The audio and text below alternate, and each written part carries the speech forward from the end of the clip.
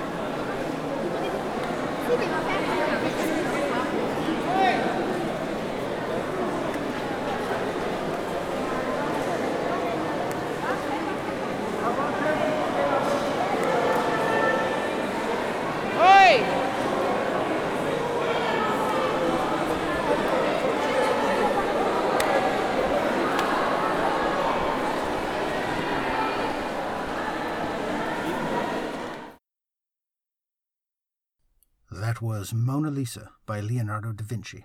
I hope you enjoyed listening to it as much as I did. For more information and links to things I've mentioned, please visit listeningtoart.org. Listening to Art is licensed under a Creative Commons Attribution 4.0 International License.